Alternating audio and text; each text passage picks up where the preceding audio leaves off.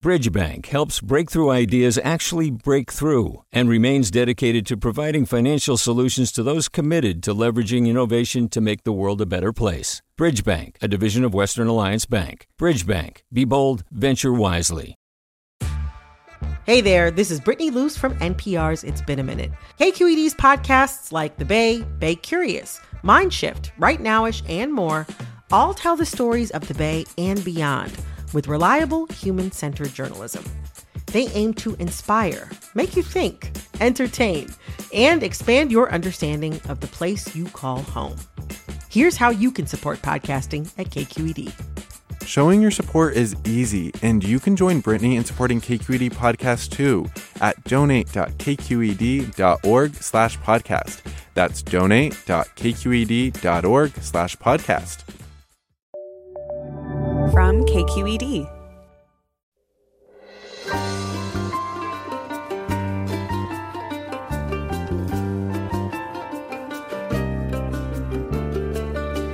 From KQED Public Radio in San Francisco, I'm Mina Kim. Coming up on Forum, is the presidential election keeping you up at night, straining your relationships, maybe giving you panic attacks? You're not alone. An American Psychological Association survey found that nearly 70% of U.S. adults are finding the election a significant source of stress. And while it cuts across parties, Democrats are apparently more anxious than Republicans. What are you doing to calm your nerves? Managing election-related stress. That's next on Forum, after this news.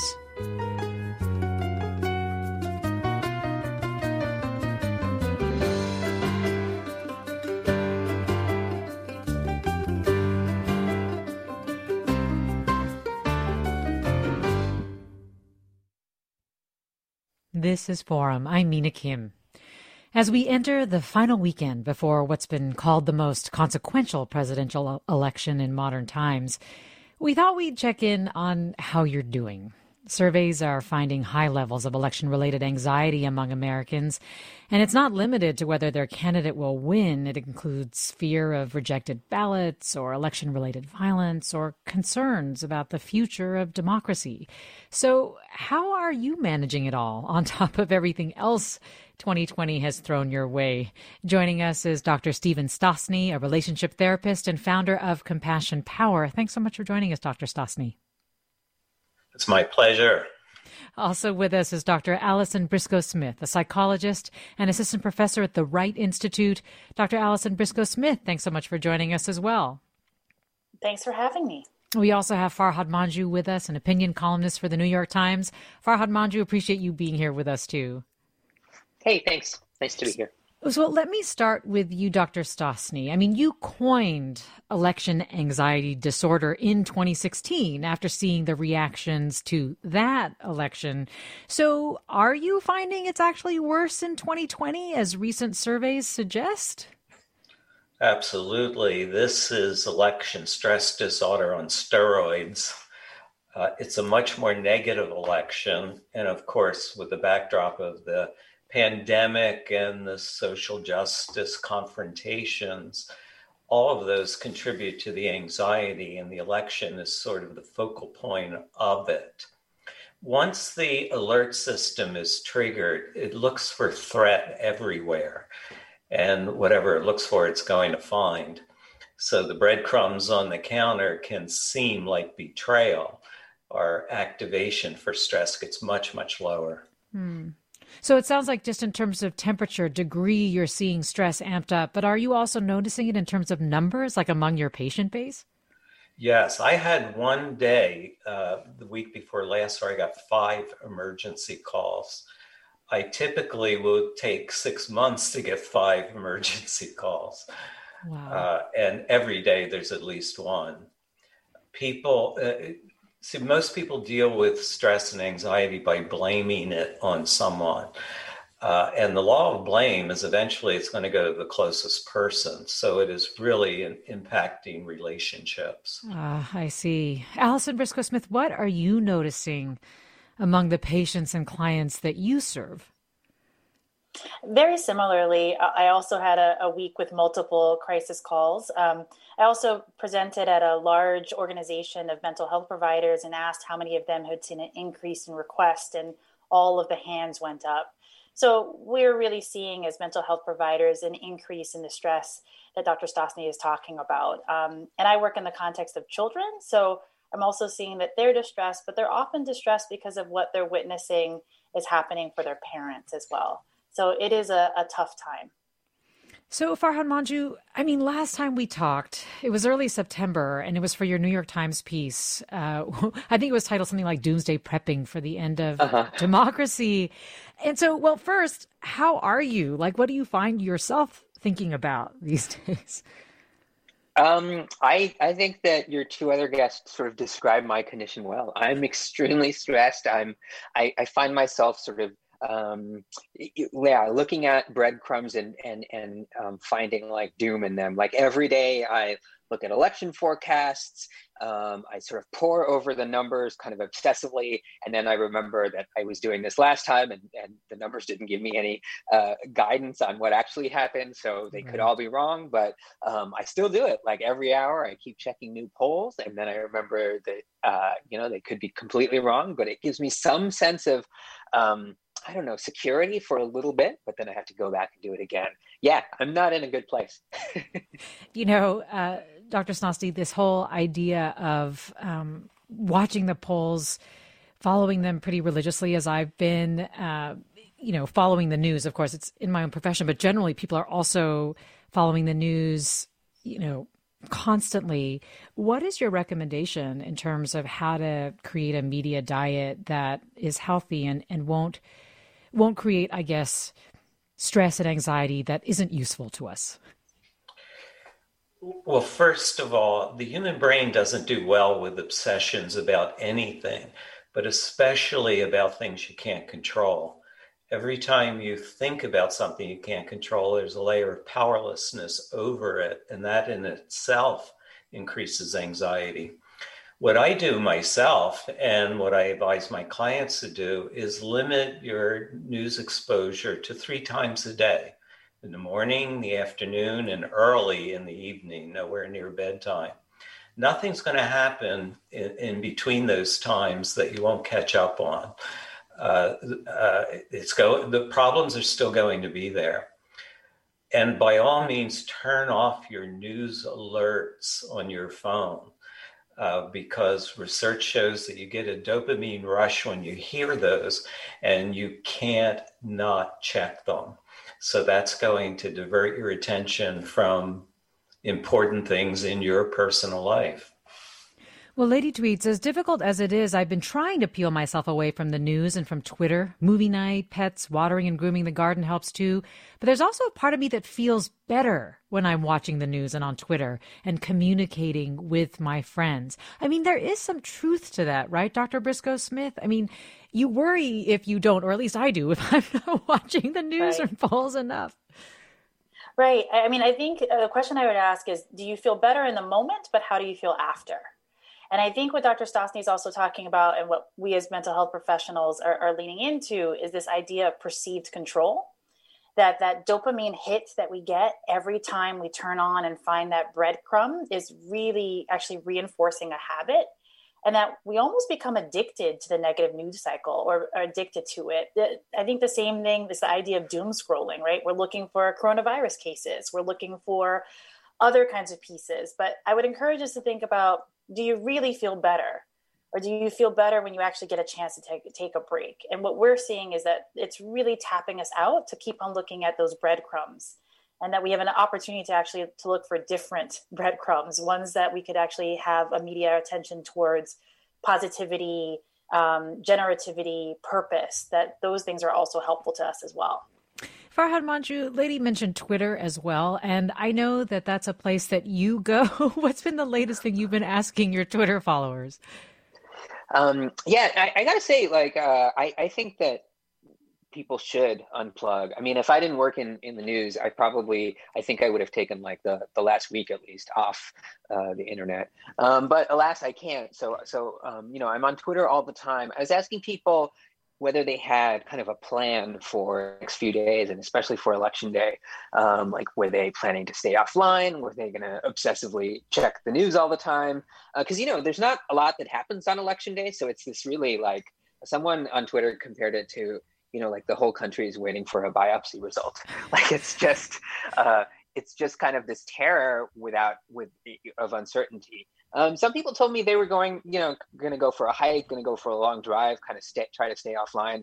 I know my wife is trying to do that, but then I'll be in the house and we'll be, watching TV, monitoring the news all the time. And so I don't know what happens if you're kind of in like a split household like that, where one person is kind of obsessive about it and the other wants to not hear anything about it. So, right. But yeah.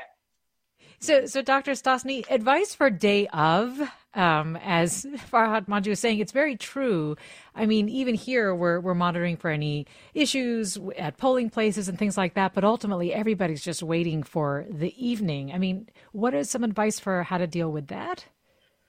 Well, I don't think we're going to know that much in the evening this time because of all the mail-in voting, and especially if it's a close election. Should we have a buffer? Yeah, sorry, go ahead.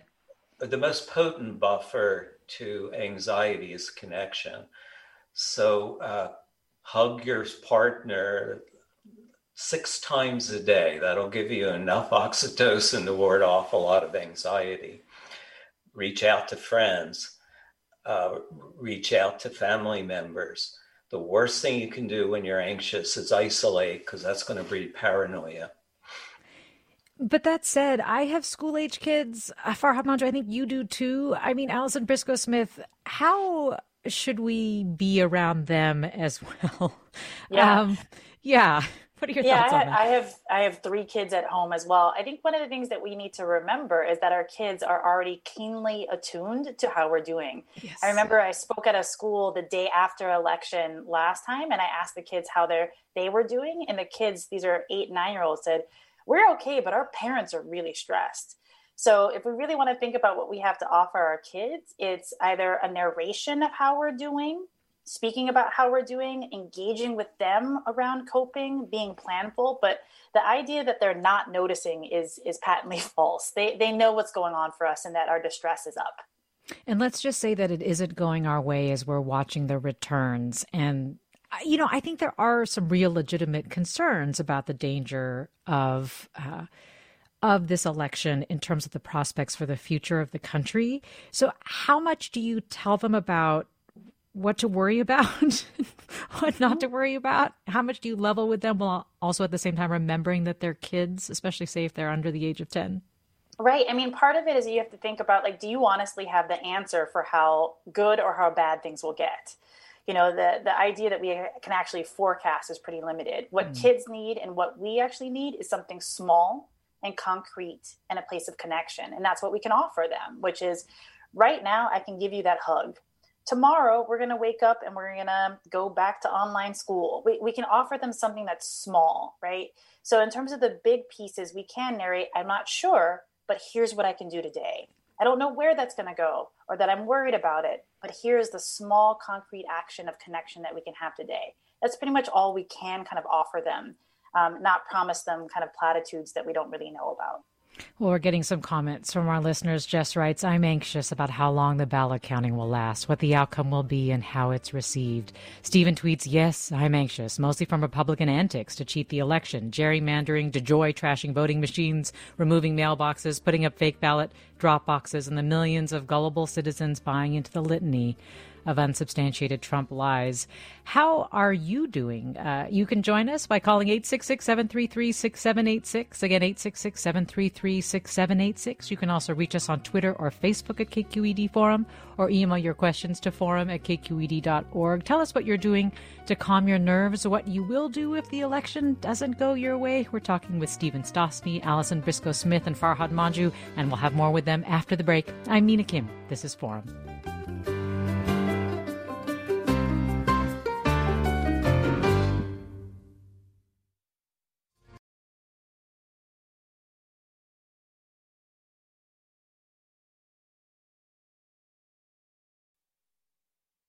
This is Forum. I'm Mina Kim. We're talking about election anxiety as we enter the final days in this high-stakes presidential election with Dr. Allison Briscoe-Smith, psychologist and assistant professor at the Wright Institute, Dr. Stephen Stosny, a relationship therapist and founder of Compassion Power, and Farhad Manjoo, an opinion columnist for the New York Times. And you, our listeners, are with us telling us how you're feeling about this election, what you're doing to calm your nerves, what your plans are if the election doesn't go your way. 866-733-6786 is the number to call if you want to join the conversation or have questions for our guests. Again, 866-733-6786.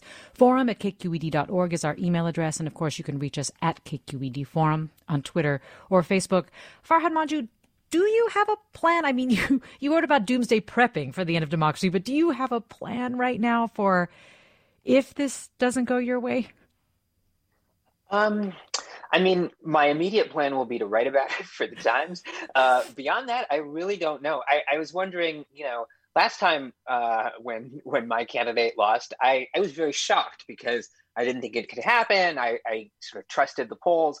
This time, I think I won't have that same, it won't be as big of a surprise if that happens. But there'll be a whole sort of other set of ramifications with it.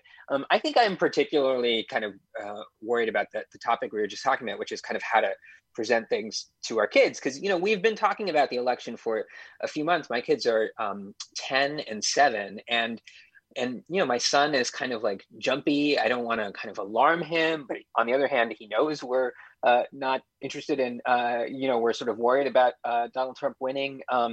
So, the last time they were quite young. We didn't kind of have to worry about that much. And this time I'm going to have to be kind of privately alarmed while kind of trying to put on, a good face for the kids. I think that will be the most difficult part. Yes, I agree. Absolutely. And, Adam writes, when Trump lies and intentionally spreads hate, I find myself personally feeling so much hate. I've never been filled with hate like this before, and I'm confused by it. How do I deal with my own hate? Stephen Stosny, what are your thoughts for Adam? Because he's right. There has been so much negativity in this election. Yeah, negative emotions are more salient than positive. That means that they dominate memory. To even recall positive events or statements, they have to occur in roughly a 5-to-1 ratio with negative.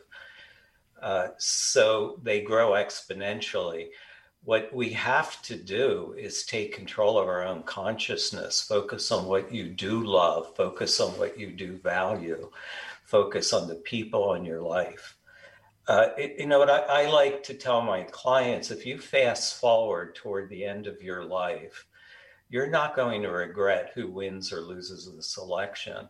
What you will regret, and we know this from research, is not being as compassionate and kind as you can be or could have been to the people you love. That's what you have to focus on. The election is important, but it's not the only important thing in your life. It's not even the most important thing in your life. If your candidate loses, know what you will do to make your life meaningful. I think that's a really good point, Dr. Briscoe-Smith. But at the same time, surveys are finding that people of color and Democrats or Joe Biden supporters are more stressed than, say, white people and Trump supporters. I mean, if you do believe that the outcome of this election, from past experience, is going to have a serious effect on the quality of your life or your safety, how do you keep that all in perspective, as Stephen Stosny is talking about? Right. I mean, I think the opportunity is, as we are kind of talking about, is to reacquaint ourselves with our values and our purpose. I mean, the scope of my work as a person that supports children and supports the conversation around race will not be vastly different because racism is still present, because kids are still getting separated and abused. Now, yes, the policies are really, really impactful and show up that way, but the course of my work is the same. And I want to encourage us to kind of think about and also remind ourselves, if the outcome is not aligned with your values, what are you going to do about that? How are you going to get aligned with purpose? And there's research to indicate that since 2016, a lot of people were really compelled by what happened and about the disappointment they had, and got aligned and found more purpose in their lives and are driving more towards organizing and compassion and work that is about doing better in the world. So we've got that opportunity no matter what the outcome is. So I would encourage us to pull to that. Well, Charlie writes, I feel the two choices you consider are anxiety or managing anxiety. Phone or text banking helps affect the outcome and channel anxiety into action. And that's frequently been a recommendation, right, Dr. Briscoe-Smith, is just to do something that does give you a sense of control and to give to others if you feel like you have that capacity.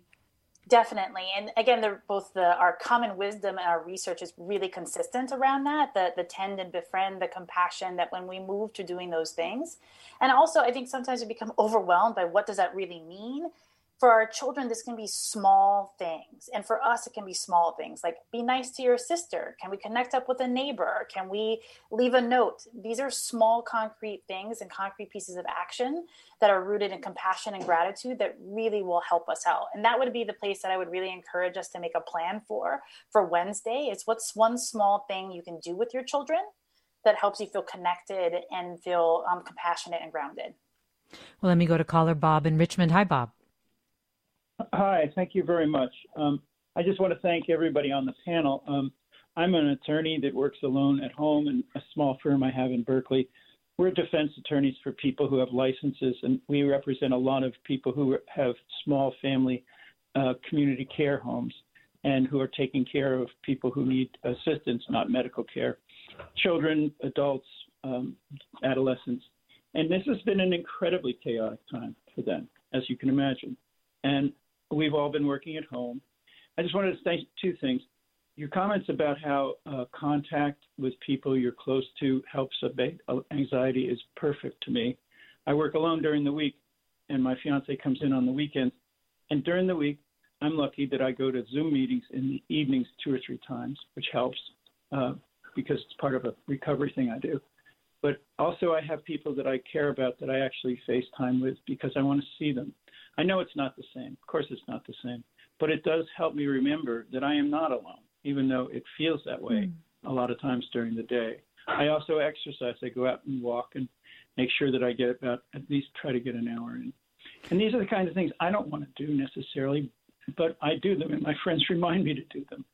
And as for the election day advice, I very much support that. I hated the fact that we didn't win the election in 2016 like any number of other people did, and I think it has been very difficult. But we're here. We're here, and we're still alive and fighting.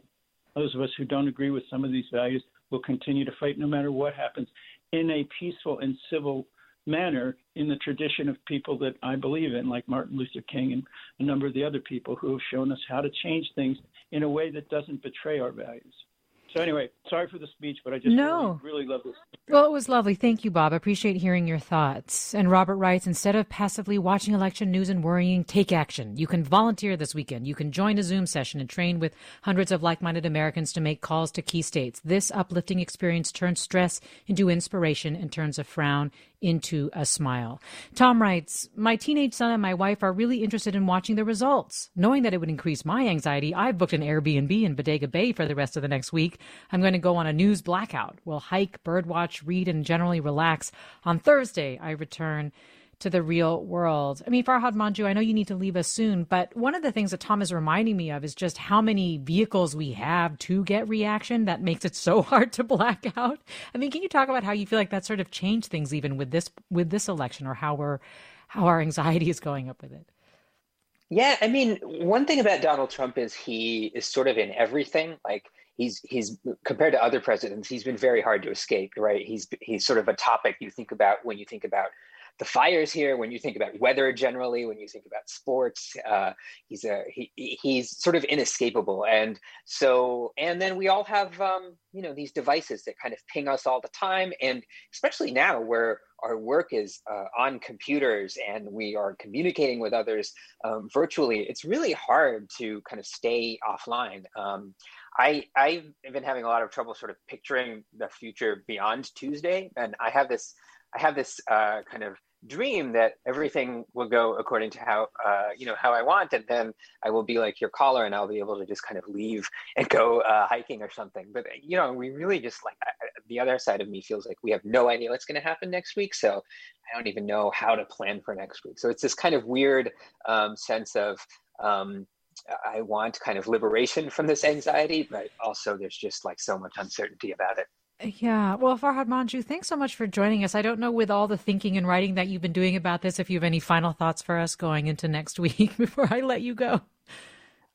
I just think, good luck to everyone in braving these times. I think these are difficult times for our country, but it'll be tough. And good luck. Yeah, well, you're reminding that maybe the fact that we're all in this together, we're experiencing all this together, regardless of which candidate we support, is kind of a communal thing, even if it's communal anxiety. But thanks, Farhad Manjoo. Really appreciate having you on. Thanks so much. Good to be here. Farhad Manjoo, opinion columnist for the New York Times. Stephen Stosny, he mentions, kind of wanting this to be over. I mean, do you think there's going to be relief? Because earlier you were just like, well, we probably won't necessarily have a resolution on Tuesday evening. So, I mean, how do we handle that post period when we're likely going to be kind of amped up for a prolonged period of time? Well, after the 2016 election stress disorder morphed almost immediately into headline stress disorder.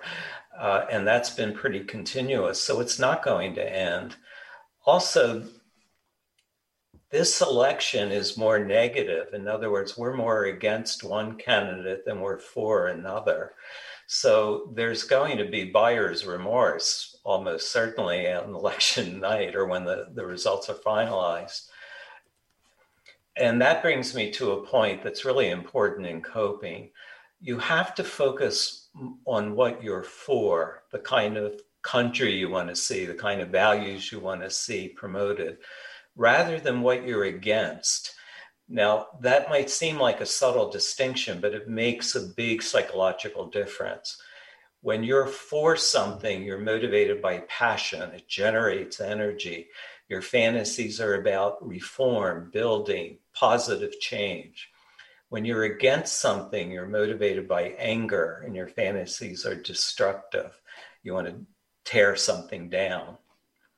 And that destructiveness is going to bleed into other areas of your life. You're not going to be able to focus as much on your work or get along as well with the people you care about.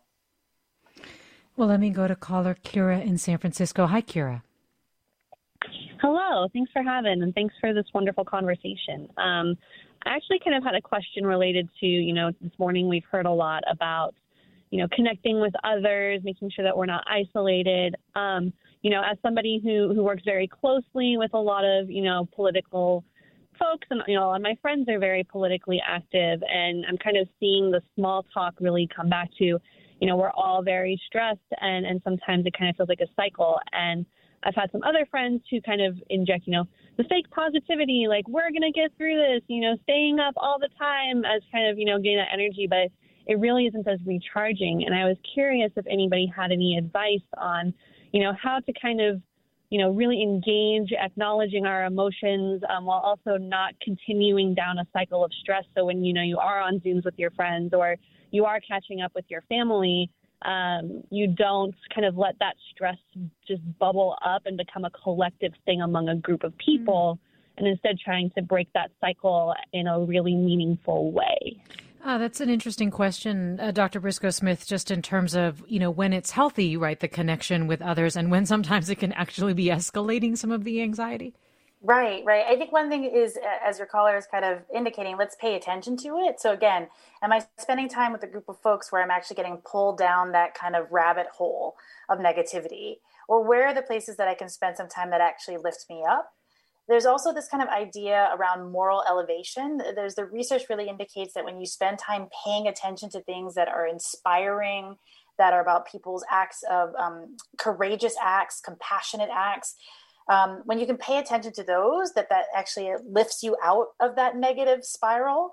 So the invitation is there a way that in that conversation or as you're with folks, you can have that moment of like, did you see how those young folks actually organized to create this organization that provides this wonderful care? Or aren't you so impressed with the ways that millennials and Gen Z are coming to the votes? Like ways that we can actually connect within this moment of despair, the places that are moral elevation, of purpose, that there are those, and I think that's the idea of kind of breadcrumbs. Like if you only follow some breadcrumbs, they lead you to some places, but there are also opportunities that we can divert our attention to and divert our conversation to that might actually pull us up and actually refuel our purpose as well. Yeah, it sounds like you're talking about good news stories in a way and letting those filter in as well. Well, this listener tweets, in 2020, loss of my job, home, and hope. Now, with so much unrest, I keep having panic attacks. I'm struggling with the fact that I will be alone Tuesday night and in the days after. I mean, Dr. Briscoe-Smith's thoughts about this, because I also know that, you work with a population that, like DACA recipients, for example, are among your clientele, or people, who have experienced really significant pain in 2020. Right. I mean, I think the piece too is that, to really pay attention to and understand the suffering. Compassion and paying attention to good news is not, bereft of the suffering that's underneath it. So we can actually pay attention to, like, what that caller just described is so much loss of home, isolation. And in those places are also the opportunities to pay attention to the resilience. One of the things that we're talking about is, how do I possibly deal with that Tuesday, Wednesday, Thursday, I'm not going to know what's going to happen?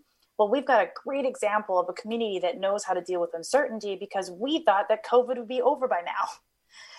Yet we've figured out how to persist. We don't have an end date. So we got to kind of do the connection between, how is it that I'm persisting? How is it that I'm understanding? Have I had a moment where I didn't know where the end date was and I'm still living? Yes. Is it hard? Is it difficult? Is there suffering? Absolutely. And I also am capable because I'm doing it. So I think also the ways that we can be connected with each other, to pay attention, not just to the bright side, but that our suffering is also an articulation of our strength, and what we're moving through is so important. That's such an interesting point. So the fact that we've gotten this far shows that we also have great stores of resilience, or ability to be resilient, given everything that 2020 has thrown at us. We're getting tips on how to manage election-related anxiety, as surveys show it is spiking going into the final weekend before Election Day. We're talking with Dr. Allison Briscoe-Smith, a psychologist and assistant professor at the Wright Institute, and Dr. Stephen Stosny, a relationship therapist and founder of Compassion Power. And you, our listeners, are with us. 866-733-6786 is the number to call. 866-733-6786. You can get in touch on Twitter or Facebook at KQED Forum, or email your questions to forum@kqed.org. Barbara writes, rather than being immobilized in the dumps for months, I will try to double down on kindness, truthfulness, community building, and protection of targeted groups and democracy. Let me go to Jan in South San Francisco. Hi, Jan. Join us. Hi, Jan. Are you there? Well, we'll try to reconnect with Jan. I'll go next to Peter in San Francisco. Hi, Peter. Yes, hi. It seems to me that if people are getting stress and possibly anger, it's really important to try and understand what the causes are, where that comes from, basically what the externalities might be. So, I find myself upset and all of those things, and I think that understanding as well as working on changing the externalities is very important. What's going on? We're in a situation like the Senate, with its gross overrepresentation of low population states, the Electoral College, which kind of does the same thing, money in politics, crazy information available on the internet, and where do you get reliable information? Yeah, so you're saying choose the issue or structure you want to change and work towards changing that. Peter, thanks. More after the break. You're listening to Forum. I'm Mina Kim.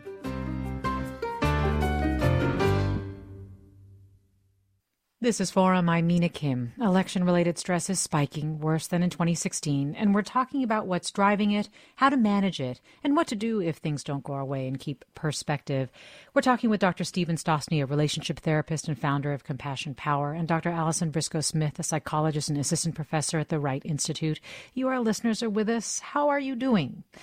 What are you doing to calm your nerves? What will you do if the election doesn't go your way? How are you preparing? Give us a call at 866-733-6786. Again, 866-733-6786.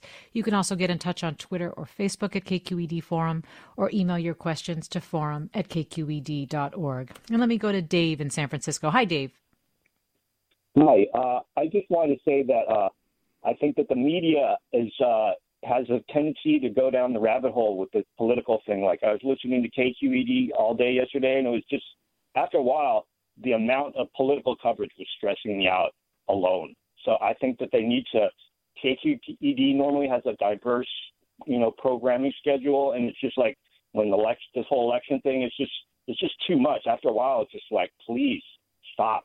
You know what I mean? Like, cover something else for a minute. There's a lot of other good news in the world. It's like it's just all speculation, all this polling stuff. It's ridiculous. It's like there's not, you know what I mean? It's like wait till the day of the election. I might talk about it then, but it's like nothing we can do until that point. Just let it rest. Well, thanks for the feedback, David. And it's also clear that this listener, Dr. Stosny, knows when he's had enough. And I think that is such an important thing. Can you talk a little bit about how to know when it's too much? What are some of the signs we should be looking for? Well, if you find that you're thinking about it when you should be thinking about other things, see, whatever you focus on is more important at that moment than what you're not focused on. So you want to be sure that you're focusing on things that are important to your life and that you can have some control over. Your control over the election is extremely limited. So exercise whatever you can, but focus on what you can control in important areas of your life. Dr. Briscoe, go ahead, Dr. Stosny. The wild card in anxiety is perceived ability to cope. Perceived ability to cope is always lower than actual ability to cope. In other words, we always cope better than we think we will. And that's because we're not descended from the early humans who overestimated their ability to cope, thought they could jump across the cliff or take on the saber-toothed tiger. So we systematically underestimate it. So thinking about other times that you have coped and just having confidence that if the worst happens, you will be okay. You'll make the best of it. You'll tap into the resilience of the human spirit. Let me go to Lorna in Richmond, Marina. Hi, Lorna. Hi, how are you? Thank you for this great discussion. Thanks for calling in. So my situation is that I come from a family where I'm the lone Democrat in my immediate family. My extended family, thankfully, are also Democrats, but somehow my parents and my brother are under Trump's spell. So as a way of almost like solving my carbon footprint deficit, I've been spending the last 4 years doing everything I can to mobilize, gerrymandering, reform, et cetera, et cetera. In this current situation, I initially was panicked and figuring out where am I going to go if Trump wins, and then I turned that rechanneled that into making sure that we get a landslide win and win both chambers of Congress so that there will be no mistake that the country wants to go in a different direction, and hopefully Trump won't be able to try to deny his loss when he loses. And but regardless of who wins next Tuesday, my biggest, I think, anxiety is that we've been living as a country under a psychological and, like verbal abusive relationship with this president for the past 4 years. And there are facets of our country who have also kind of been following him like under the illusion of a cult leadership. So once we get to the other side, regardless of who wins, we're going to need to solve the PTSD of the majority of the nation and deprogram cult behavior for a portion of the nation. And I don't know how that's going to happen and what we're going to do about it. Lorna, thanks. Dr. Stosny, you referred to this earlier, actually, like regardless of who wins, right, that there isn't going to be relief. And I have actually heard of post-election stress disorder or post-election stress syndrome, regardless of the outcome. Is that something that Lorna is tapping into here? Yes, I think so. And again, it's because you're focused on things you can't control. So even if you win the bet, it's going to seem empty after it happens. And the changes in our political system are not going to be that great. They're going to be more incremental. So you're not going to have immediate resolution of all these issues, even if there is a blue wave. Well, let me go to... Going to be anxiety and coping that has to be done. Well, let me go to Josh in Oakland, who I think has something similar along these lines. Josh, join us. Hi. Yeah, my question has to do with voting Democrat, and I know that my uncle and cousins are voting Trump. And especially if, I go to Doomsday and imagine Trump winning, then I imagine a kind of conversation where I feel tempted to break the relationship or call my uncle out. And then even if Biden wins, how do I move on? And kind of either way, if I decide to end a relationship or somehow find, I don't know if it's forgiveness or a way to continue. I'm just curious to hear from your experts about that kind of situation. Yes, me too. I mean, hope for our relationships going forward. Dr. Briscoe-Smith, you want to go first, and then Dr. Stasny?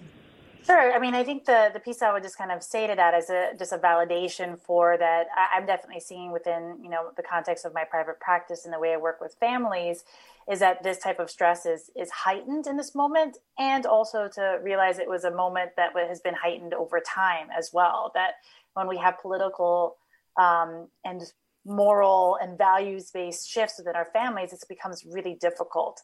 So rather than pointing to a solution that I have around that, I would just kind of say, I want to have folks have an appreciation for this is distressing. This is happening quite a lot. It's one of the factors that's contributing to election stress.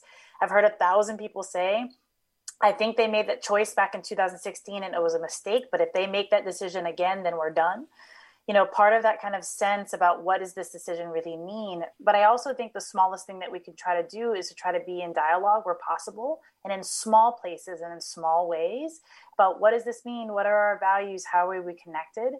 But all that, again, to kind of say this is an added stressor, what's happening to our families, that we're struggling in many different places to bridge the gap and to have the conversation.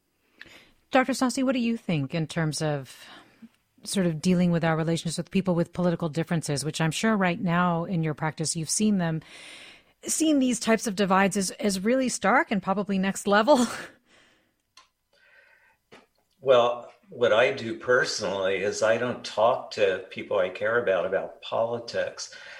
But if you do get sucked into that kind of conversation, talk about deeper values, because we generally agree on our deeper values. Things like equality, compassion, kindness. Where we disagree is on policy. So try to focus on deeper values and you will see a more basic humanity in your relatives. Even though you don't like their opinions, you can like them as people. What I found so interesting, Dr. Stasny, was that you don't frequently have couples that you see who have different political views, that the tension is actually among couples who have the same views, but it's just that other things are heightened other issues are heightened when there's general anxiety around issues like the election. Well, anxiety always has a reaction. If one partner is more anxious, the other's going to try to mellow out to keep the anxiety from going through the roof. So they're reacting to each other. And then when the mellowed out partner is trying to calm down the anxious partner, it actually makes them more anxious. So it's like the level of anxiety has to be constant. If one of them does less of it, the other's going to do more of it. Well, Zach tweets, many of us don't have the privilege to not care about the things that impact us directly, like Stephen is recommending. I get the point. It's about the things we can versus the things we can versus can't control, but still. And this underscores the point we were making earlier, where people really do see and have felt the real impact in terms of their lives, the quality of their lives, and their sense of safety in the last 4 years. Marilee writes, one method I use is to lean on the Bible. For those without a faith, I try it anyway. It's amazing how moments later I can feel the wash of protection and relaxation. Then when I start to feel anxious again, I repeat the verse and I feel better again. Jan in South San Francisco, I think you're back with us now. Hi, Jan. Oh, thanks for taking my call. Yeah, I'm dealing with the stress of this election by just, I did all my research, and I think that I'm going to have a reasonable expectation of how things are going to turn out, because I believe the data. And course, I'm going to be rooting for Joe Biden, and I see all of the polling data that has them anywhere from 15 to 20 points ahead. And then you see how the Trump campaign is just running things a lot differently than in 2016, when, in my view, Trump is doing a horrible campaign. So based on all that, I feel fairly confident that, Biden's going to score a win. I'm just basing that on realistic expectations based on all the data that I've seen. But there's going to be some excitement as well, maybe more on the state propositions. That's kind of more of a nail biter. A lot of propositions, like 22 in particular, is the most expensive proposition in state history. The polling on that really is not as concrete, so that's the only one that's going to be a little bit of a nail biter. And then, finally, the Senate, I'm realistic that, say, somebody like Mitch McConnell, the polls have him with a comfortable lead, so more than likely he's going to survive. But the other part of that is that it shows that Democrats have a realistic chance of taking the Senate again, based on the polling. So the main takeaway is, if you trust the data and if you trust the statisticians that have learned from what happened in 2016, then the likely outcomes have already been pretty much predicted, and you can be fairly confident that on election night things are going to turn out just as they predict. Well, and I think that's what's going to make you, I would say, rest easy a little bit. But there is that small possibility of an upset. Yeah, but I'm glad to hear, Jan, that the data is helping you.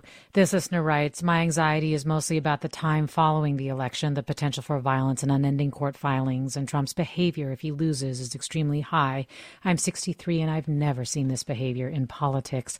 This listener writes, I'm drinking and practicing denial, telling my wife it is all right when it is obviously not.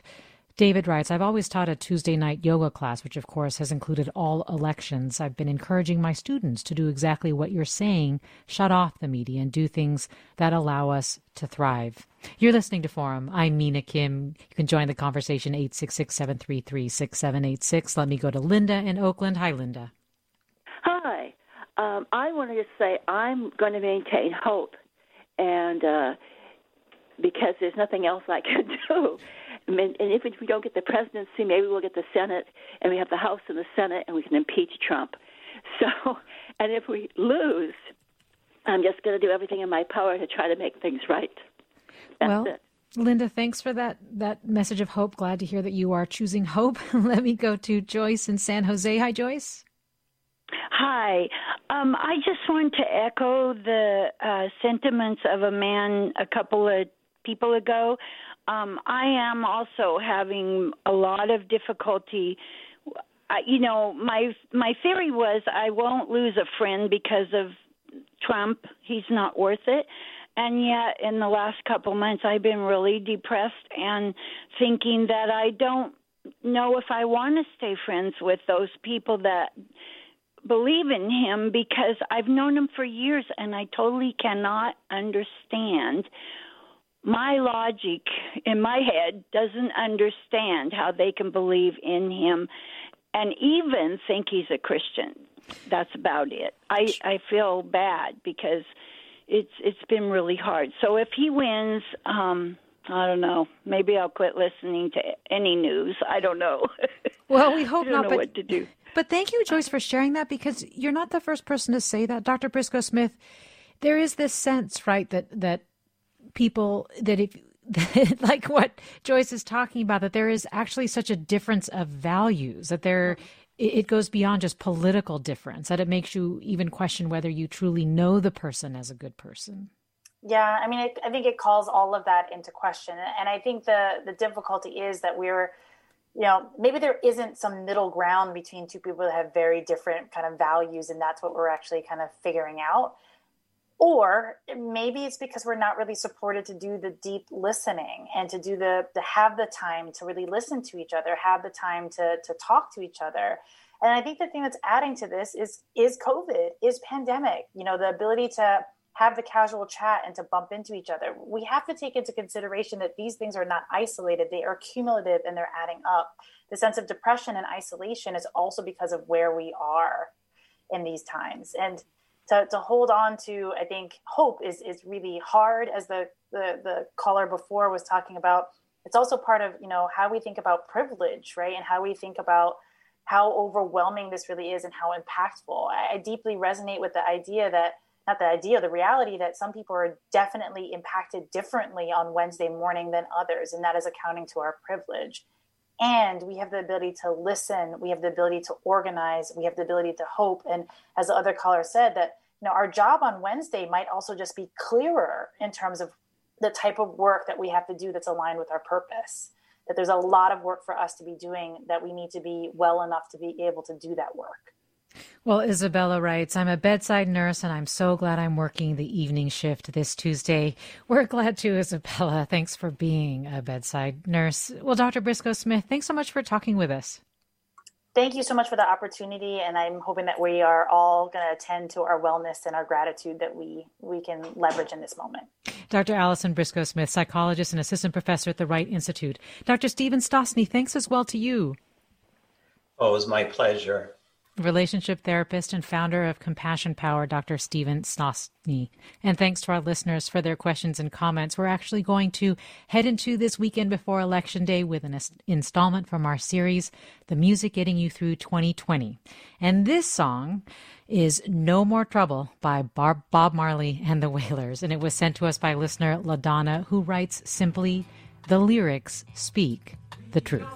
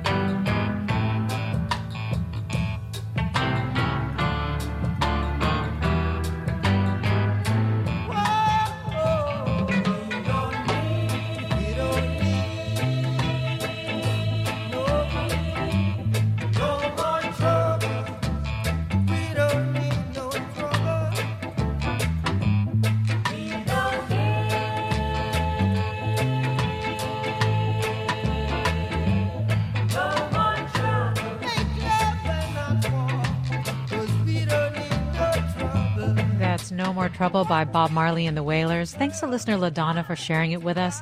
And if you want to hear all the songs listeners are recommending, check out and follow KQED's The Music Getting You Through 2020 playlist on Spotify.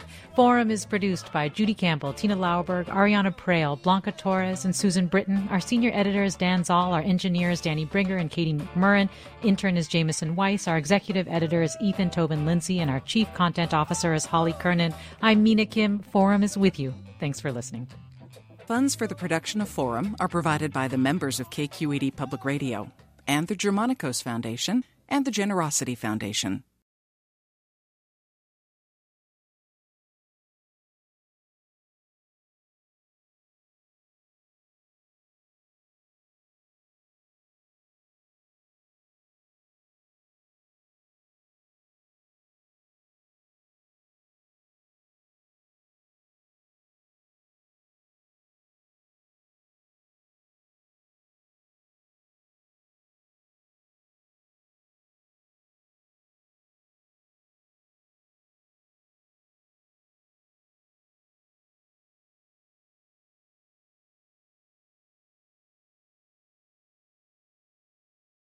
Support for Forum comes from San Francisco Opera. Set 10 years after a school shooting, the critically acclaimed opera Innocence takes us into a complex emotional journey where our understanding of innocence and guilt is constantly upended.